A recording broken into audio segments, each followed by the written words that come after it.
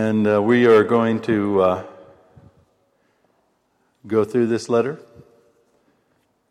When I was planning the last series in Colossians, I wasn't sure if I should do Colossians or James, or actually Thessalonians, and Colossians came out, and then I was praying about this series, and I just felt the Lord saying, well, now do James. And so the focus here, though, on this series in James is going to be a series of adjectives that should describe us as Christians if we want to thrive in today's crazy world. I mean, right now, everything is going crazy around us. We're dealing with a lot of issues. You know, will there be a nuclear war with North Korea? What about these hurricanes? Now two in a row, 3 in a row, another's coming up. What's happening around with the planet? What about our own country with Brexit?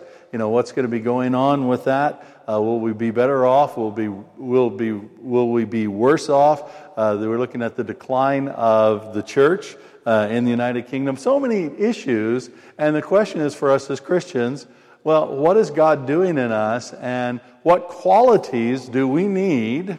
What adjectives should describe us if we're not only going to survive this season, but thrive in the midst of this season? And if you've ever been around me, you know that I'm convinced that as Christians, we need to thrive. God's called us to thrive, not necessarily in a way that would be described by modern consumerist culture, but certainly in a way that's described by the Scriptures. And so let's see what that is, and that's going to be what we're looking at here in the context of James. But before we read, let's pray. Gracious God, thank you so much for your word.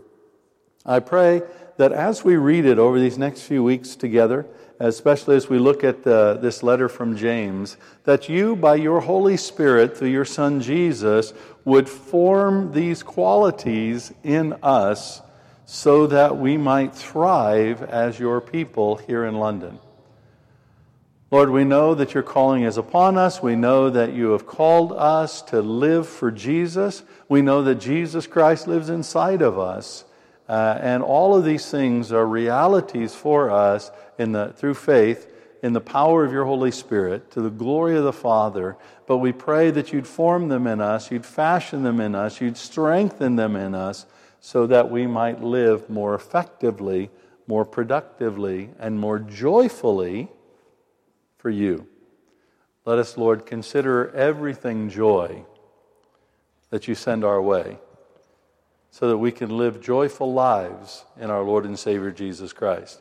Now, Father, I pray that your Holy Spirit would rest on me to bring your word to your people this day through Jesus Christ our Lord. Amen.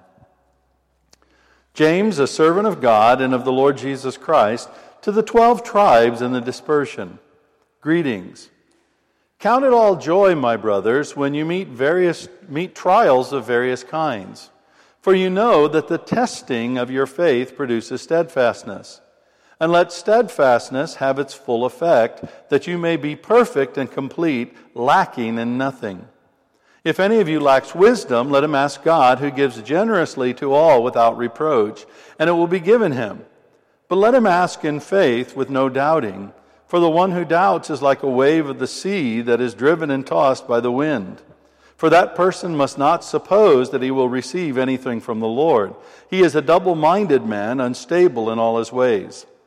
Let the lowly brother boast in his exaltation, and the rich in his humiliation, because like a flower of the grass he will pass away. For the sun rises with its scorching heat and withers the grass. Its flower falls, and its beauty perishes. So also will the rich man fade away in the midst of his pursuits. May God bless to us this reading from his holy word. Well, I have been following Jesus now for almost 43 years. I've been walking with the Lord. That's quite a long time.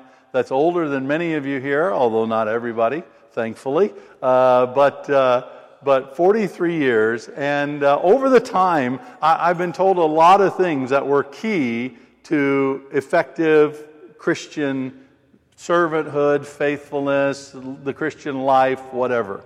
The most common things that people have said to me over the years is prayer, and read the Bible. You got to pray, you got to read the Bible. And I agree, those are absolutely foundational things that we have to do as Christians. Others will say, connecting in with the church, and that's true. Others will say worship, that's certainly true. Some others will bring in some other spiritual disciplines in there. And I don't want to devalue any of these things, because every single one of them is absolutely important for us to be effective, to be joyful, to be fulfilled, to be complete as Christians. But over the years, I have learned that there's one thing that seems to be absolutely the most difficult thing. In fact, this one thing is so difficult that many, if sometimes most Christians, do not do it. They do not do it. This one thing is so difficult that we see even leaders failing to do this one thing. And yet, this one thing is essential to make everything else effective. Without this one thing, all the other things, prayer, reading your Bible, going to church, worshiping the Lord, they'll just fall away. They will not produce what God wants to produce in your life. Now, before I tell you the one thing, it's important to make a few notes about James. Now, James, you notice here, is writing to Jewish converts to Christianity. That's the dispersion. And James, this is the brother of Jesus, and at the time, he is the apostolic leader of the church in Jerusalem. So James is leading the church, and James was the first. As the church leader there in Jerusalem, you see even Peter, the apostle, kind of bowing to him and allowing him to give the verdict there in Acts 15 about what the Gentile Christians in Antioch should be doing. So James is the key leader here in the church in Jerusalem. James is an apostle, but he is writing to Jewish Christians. And so as he's writing to Jewish Christians, he's not relaying a lot of foundations that are already laid. As Jewish Christians, they would have believed the value of the Scriptures. As Jewish Christians, they would have believed in the sovereignty of God. As Jewish Christians, they would have been looking to God for mercy. As Jewish Christians, they would have embraced fully Jesus as their Messiah. As Jewish Christians, they would be seeking to live in the power of the Holy Spirit who was poured out on the day of Pentecost. All of these things are present realities to the Christians that James would be addressing with his letter. And that's why you don't see those things here. That's why you don't read all those details. There's a lot of background here that James's audience would have known and James would have assumed when he was writing. That's why when Christians have read this letter over the years, they say, well, like Martin Luther, it should be taken out. Because there's nothing about grace in it. There's nothing about saved by grace through faith. There's nothing about justification. There's nothing about so many of the foundational doctrines of Christianity, what makes us Christian. James doesn't go over that. And that's because his audience would have known that. That's why right now we're not reciting the Apostles' Creed. That's why right now I'm not going through the whole history of Christianity as part of this sermon, because I'm pretty well guessing that most of the people that are here, and many of you I know, are walking with Jesus. And so to a degree I can take for granted some of the basic things that if you were a completely non-believer, I would be telling you. And so as we read through this letter, as we study this letter, we have to keep that in mind. And then James starts out with this great statement, consider it all joy. Now, that's great. I like joy. But he says, consider it all joy when you suffer trials of various kinds. Now, I don't know about you, but I don't like trials.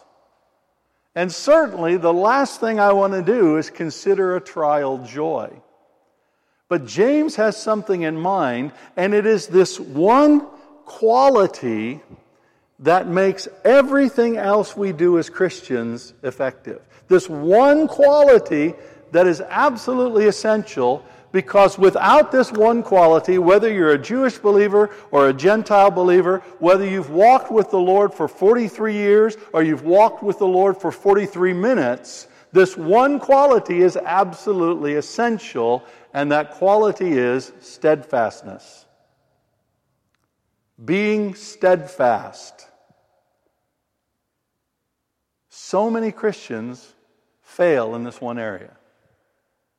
They don't keep on keeping on. They don't endure. They aren't steadfast. You can read the Bible, and it's a great book to read, a great collection of books to read. But if you don't read and keep on reading, if you're not steadfast in your reading of the Scriptures, you'll never learn it. Prayer is fine, but if you don't make a discipline of praying on an ongoing basis, every single day, spending time with the Lord in prayer as the Lord leads you to do, it makes no difference. You can go to church one Sunday and listen to a sermon, but unless it's an extraordinary Sunday with an extraordinary sermon, it will make no difference to your life. I've often said to people, if you come and listen to one of my sermons, you might be blessed by it. It may or may not change you, but if you sit under my preaching for a year, you cannot help but change in some way. And that's not because I'm a great preacher, it's because I understand the power of the Word of God, especially as it's combined there with steadfastness. And James, he talks about how important it is, this steadfastness, because he says, let steadfastness have its full effect, that you may be perfect and complete, lacking in nothing. You see, it's our steadfastness that brings us to a place of completion. It's our steadfastness in doing the things that God has called us to do as the people that God has made us to be in Jesus Christ that brings about the blessings of God in our lives. It's our steadfastness that brings real change in the world. You look at somebody like Martin Luther King Jr., many would say one of the great heroes of the 20th century. And Martin Luther King Jr. was steadfast in his message. And he was steadfast until the time that he was shot dead. And it was his steadfastness that made all the difference. So you look at William Wilberforce. Wilberforce tried time and time again to eliminate slavery. But it was his steadfastness, and not only him, but many, many others working alongside of him, that brought it about. You look at Martin Luther, not Martin Luther King, but the original Martin Luther, and it's his steadfastness. You look at John Calvin, it's his steadfastness. In fact, you look time after time after time after time throughout history, and it is the steadfastness of Christians that makes all the difference. Their endurance, their faithfulness, their keeping on and keeping on and keeping on and refusing to quit. It's so easy. You know, I have to confess, over the last year or so, there have been a lot of times when I just want to quit. And there are a lot of easier things to do than be a pastor. There are a lot of easier things to do. There are a lot of easier ways to make money. There are a lot of easier places to be a pastor than Central London. And there are times when you think, oh, you know, I could do this, or I could do this, and I could do this. But you say no, because it's steadfastness that makes all the difference. You know, one of the reasons I don't quit, it's not because I'm strong in myself. It's because I want to be an example of steadfastness to the younger people under my care as a pastor. I don't want to be like one of those guys that comes up on the news, having fallen away or having quit or having retired to an easier career. And it's not because I'm a great person. It's because I understand the power and importance of steadfastness. And James tells us here there are three things that are essential for us if we want steadfastness, if we want to be steadfast. Three things. Without these three things, you will never be steadfast. Number one, I've already mentioned it, trials. Now, that sounds crazy. But we have to be tested in order to be steadfast. If you are not tested and tested repeatedly, then when the big challenge comes, you'll fall away. If I was going to train for a marathon, and if I ever tell you that I'm training for a marathon, you come up and cast that demon right out of me. But if I was going to train for a marathon, I know that I wouldn't start out trying to run 26 miles. I would start out trying to run 26 feet, and then 26 meters, and then maybe, it depends on how close it was to the pastry shop. But anyway, you build it up. And so unless there are tests that come our way, we cannot be steadfast. We will not have the strength to do it. And this word trial means two kinds of things. It means tests and temptations. So every time that you're tempted to do something that you don't want to do, every time that somebody treats you rudely and you want to take offense and you refuse to do that, all of these things come under that rubric of testing. And so there's testing that comes, and James says, consider it joy, not because it's pleasant, not because it's good, but because you know if you're experiencing the test. And as Paul tells us, God will not give us a test that's greater than what we're able to deal with, but He will provide the way for us to deal with it. He will provide and has already provided His Holy Spirit. He's already provided victory over the power of sin, death, and hell. He's already provided all of this through Jesus Christ, so we can endure and we can overcome whatever test, whether it's a temptation or a challenge that comes our way. But we have to have these trials of various kinds in order to produce this steadfastness. The second thing we need here, according to James, is wisdom. Now, it's one thing to experience a trial or temptation. It's quite another to have the wisdom to know how to deal with it, or the wisdom to make the right decisions in our lives. And wisdom is really Christianity applied. Now, wisdom is knowing what to do, knowing the right course of action to take. We all might know that we're saved by grace through faith, but wisdom says, how do I apply that at work? And we all need wisdom, and the good news, James says, is that if you're going to be steadfast, you're going to have the wisdom to be steadfast. And if you want that wisdom, what you have to do is ask God for it, and ask for it in faith, because He will give it to you. Many times, we don't remain steadfast because we don't have the wisdom for how to deal with the situation.